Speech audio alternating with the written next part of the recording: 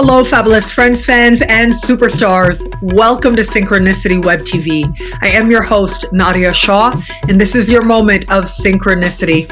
Well, I'm so excited to celebrate with you today, César Love. Now, César is somebody who has this incredible way of bringing together sports and astrology. And in his work, you can feel that there's a lot of love for sports and for astrology itself. And so actually he is the host of a podcast called Love Sports Astrology, which is just the perfect name. And he is coming to Synchronicity University this January 2024 as part of the speaker series that we have on offer. And he's going to be talking about basketball and astrology and all of that together. You've got a very limited time left to choose your tuition rate, as low as just $5 a class, an unheard of rate to learn from César and to learn about sports and astrology, as you're going to learn today as well. César, thank you for being here. Welcome. Oh, thank you. Thank you. I'm really happy to be here. What's it like over there in Canada? Well, right now I happen to be in Canada. I am visiting my parents and it's cold, as you would expect Canada to be. It's home. I was born and raised here, but I have a Sag moon, so I'm much more at home in airports and in the world and traveling. That is where I feel at home most. Now, what's home for you right now?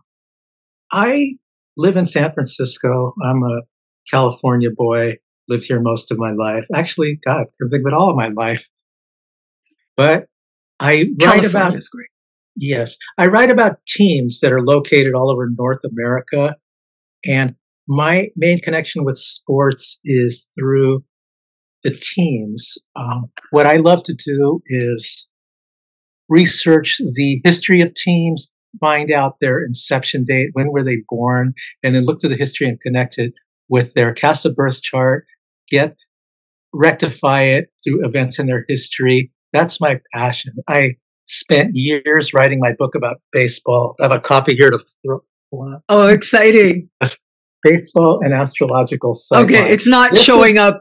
It's not showing up. That's okay because it's getting blotted out by the CG effect. But it's okay. Can you bring it closer to the screen or something? Oh, there we go. There we go. We got it. Okay. Yeah. As I like to tell people, this is the hill I chose to die on. I would have died on, but I did not. This is what I dedicated a very large part of my life to get to doing the research, bringing this to fruition. And it's done.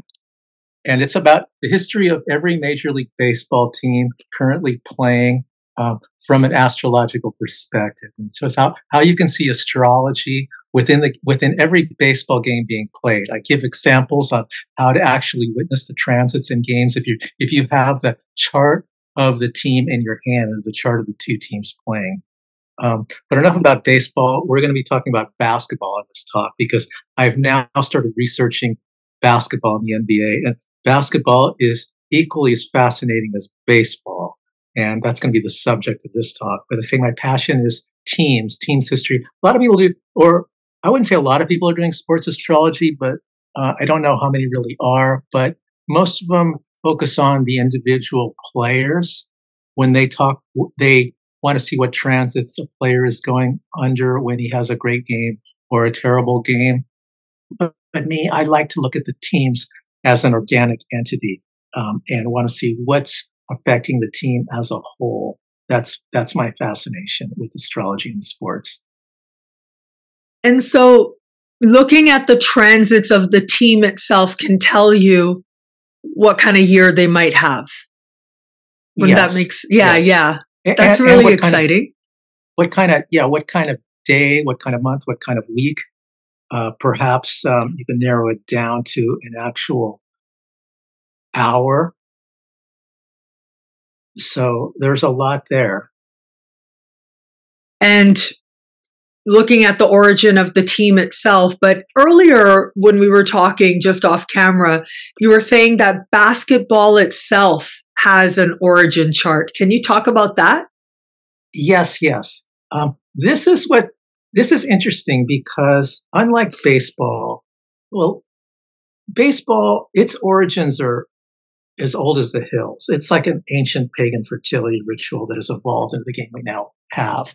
But basketball, we've got a date of the very first game. It was invented by this Scotch Canadian named James Naismith, and he invented it while a teacher at the School of Christian Workers in Springfield, Massachusetts, and it happened in the 1890s during the conjunction of Pluto and Neptune, which happens every 500 years. You may know from writings of what's the name of that guy who wrote Cosmos and Psyche. His name that is Richard Tarnas. He has exactly. taught before at Synchronicity University. Yes, Richard Tarnas. Okay.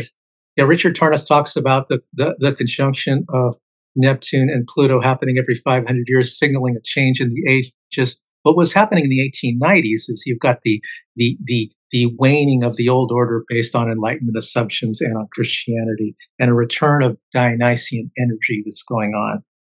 So during this conjunction in the 1890s, you've got jazz music, surrealism, a return of this kind of wild Dionysian fuel. And you also have basketball. That intense rapture that happens in the game of basketball is because of that conjunction of Pluto and Neptune there in his birth chart. And so if we look at transits to that chart, we can say something about maybe how popular the game is going to be in a given year or season. Because some seasons take people more by surprise than others, right?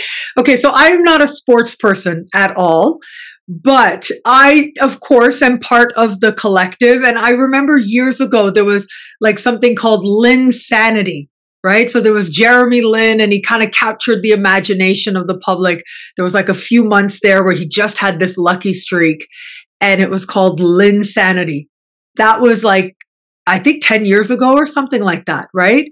Could something like that be seen in the chart, do you think, for basketball itself? That would be an interesting thing to look at, because he was Chinese, and since it's a global game, and what would be happening to the chart of the game on a global level? Yeah, I would think that would be there. But what I want to talk about in my research, I've done research on what was happening with basketball in the 1936 Olympics, which was a real challenge for the game. The game at that time the game was born in the 1890s. The 1936 Olympics were held in Berlin in Nazi Germany during a real challenging time in world history. The Olympics was nearly boycotted by a lot of countries, to protest Hitler and the Nazis in power and all that, but it was not. And basketball is it's a humanitarian Aquarian game. It's a team game where people come together who are of different races, different colors, different ethnicities, and play as a team. This is a team that's brought people together, that's been a venue for civil rights. But so here is what's going to happen in the 1936 Olympics. It's suddenly this game that is spread like wildfire and is popular all over the world is supposed to showcase itself as a game, but yet is it a compromise for this humanitarian instrument to be there and at the Nazi hosted Olympics? Should these teams have just boycotted and not played? Well, it's interesting that what was going on there, the game itself was having a Uranus opposition during the 1936. So Uranus opposition usually happens. It's a midlife crisis. It's a crisis of principles. This game stands for all these Aquarian, Uranian things, brotherhood, bringing people together, and then you're suddenly now prove it in the face of the Nazis. So I've written about that. I'm going to talk about that in the class that I'm giving. I've been long fascinated by the 1936 Olympics, long before I started doing this research on basketball. So I've been really digging into what was going on, what was happening with the teams. Interestingly, the I'll talk about the United States didn't do all that great in terms of their record of standing against anti-Semitism in the 1936 Olympics. There were two Jewish players on the United States track team that were just kind of taken off the team to not offend the Nazi hosts. And but the basketball team did have a Jew on the team, and he was allowed to play. The Canadians, I believe, also had Jews on their team, and they were allowed to play. But there were no African Americans on the U.S. team. Perhaps they just weren't playing it at that level at this point in history. I'm not totally sure. But interestingly, in the last game in the Olympics, the championship game was the U.S. against Canada, and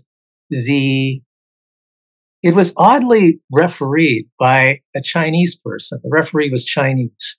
So it ended up being an interesting combination of races and nationalities in the 1936 Olympics, despite the Nazis looking down on all this. So I don't know. It was kind of like a mixed. Basketball didn't really win, but it didn't really lose. It was sort of a tie. Okay, it's like if they're the forces of good and brotherhood up against the forces of evil, fascism, and Nazism, it was somewhat sort of a tie. So I want to talk about this. What is it that basketball really stands for? It stands for a lot. And there it was in 1936. It was up against a pretty fierce opponent. And that'll happen in your honest return. You're challenged. But you may win, you may lose, you may come with something like a tie. It's interesting because collectively, I mean, I remember certain very iconic images from that particular Olympic game. There was some track stars from the US who did take a moment and did take a stand for a sense of equality, who are African American. But then apparently once they got home, they were kind of ostracized. Now I know that's a whole different sport. But it's interesting to consider how when the Olympics happen, they always happen within a cultural moment and within a context. And sometimes those contexts are not rooted in the principles of the game itself. And I think that's what you're illustrating quite perfectly. Yeah. There is the context. And yeah, it's struggling against a Saturnian reality.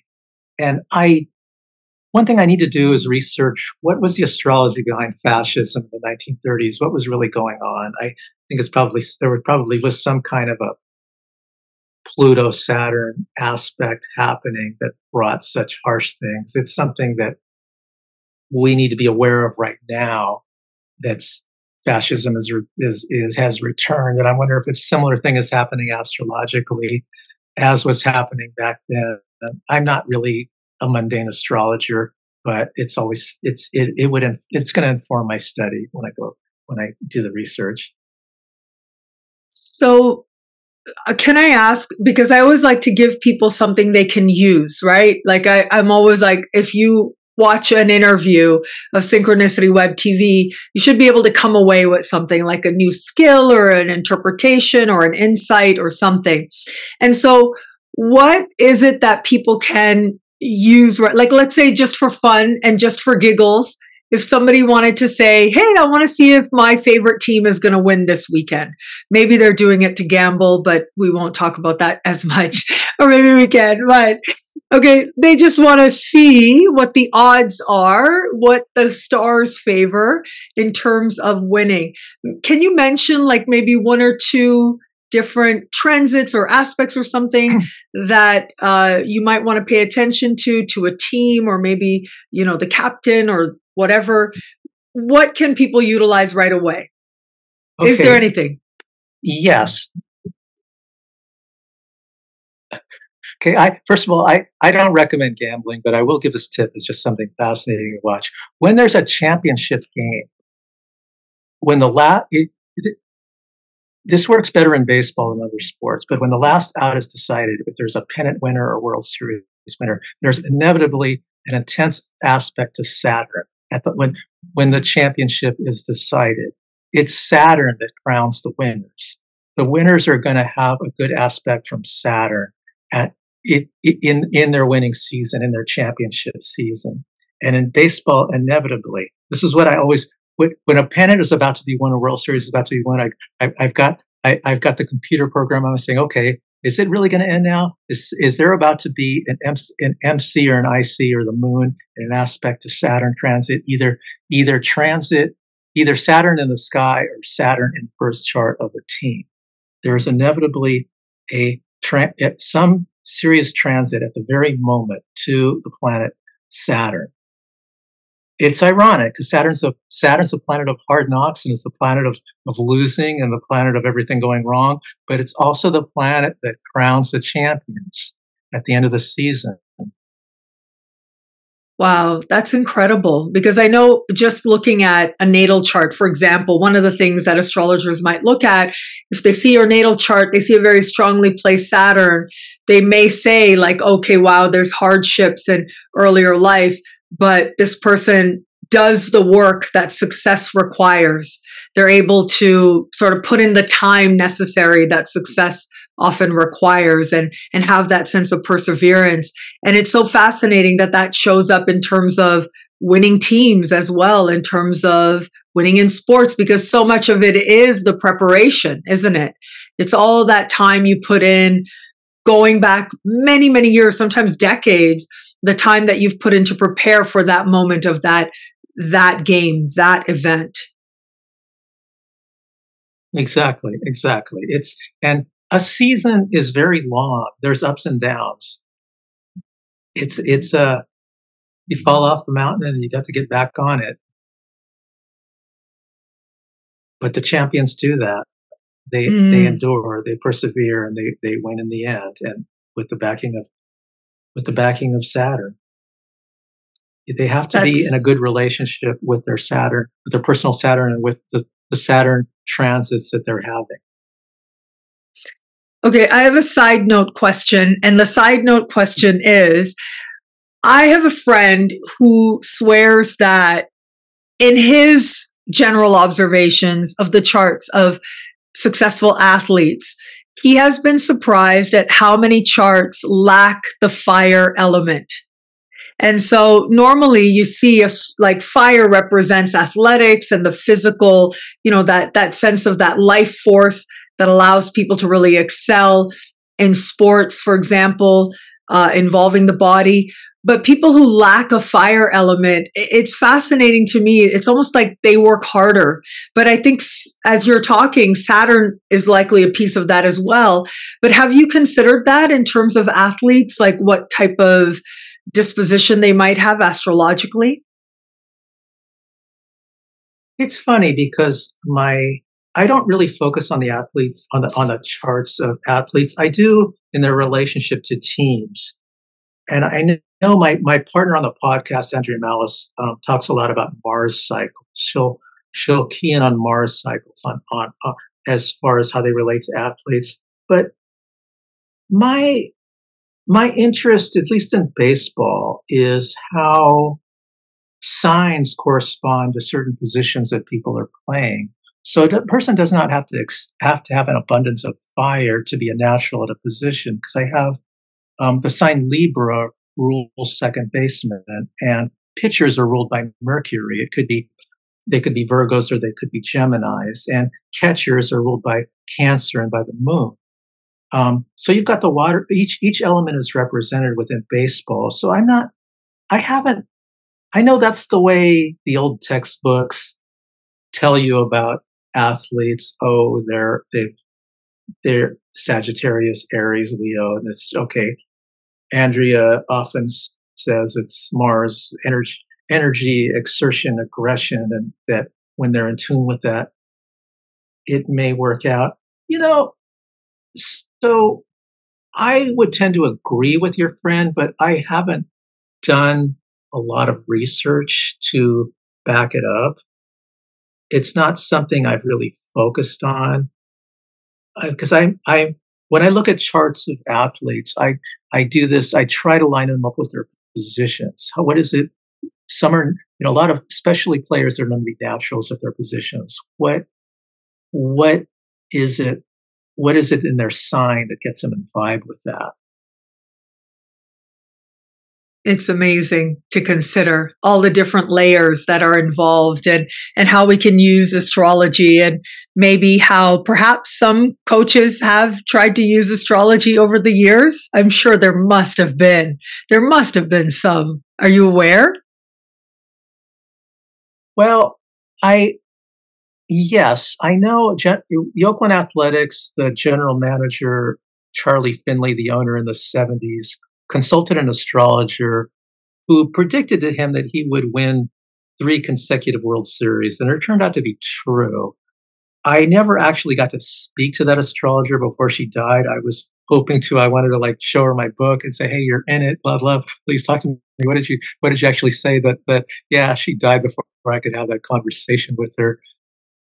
So that's on record. That's been documented that this general manager used astrology, but the field manager, whether he used it or not, how that's working out, it's one of those things that maybe being done secretly and quietly, and they just can't yet admit it, either because they'll be laughed at, or it's all about having an edge over your opponent. So it could be just a small thing. If someone in there is deciding, okay, we're going to pitch this pitcher instead of that pitcher, not because of the analytics, but because of the transits. Yeah, I think that would, yeah, if they want to call me and ask me to give a consultation, I'll do it for them. But no one's called me yet. Well, there you go. For all those teams out there, I'm sure somebody's got to find you. That's for sure. And so this is so fascinating. It is something so different than what we normally have at Synchronicity University. And once again, you guys, we are going to have basketball and astrology all together thanks to César Love at Synchronicity University as part of the January 2024 speaker series. You've got just a little bit of time left, a few days left to choose your tuition rate, as low as just $5 a class to learn from César and some of these other brilliant astrologers, and also to learn about this connection, sports and astrology, and just how fascinating it is from someone who's done a whole lot of research in it. César, I have found this so interesting. It has been so nice to meet you. I'm really looking forward to your talk. Oh, thank you. I'm looking forward to it too. It's just, hey, yeah, when you're passionate about something, you just want to share. It's like, I mean, this is better than making a batch of cookies and having everybody eat it and love it. I mean, this is just beyond that. Okay, now I want a cookie, honestly. But I also want to go and watch some baseball, basketball, something, and contemplate what Saturn aspects might be playing out in that moment. I'm sure I'm going to be doing that for a while after having spoken to you. César, thank you again for being here. And thank you, everybody out there, once again for watching. Until we connect again, take care. Bye.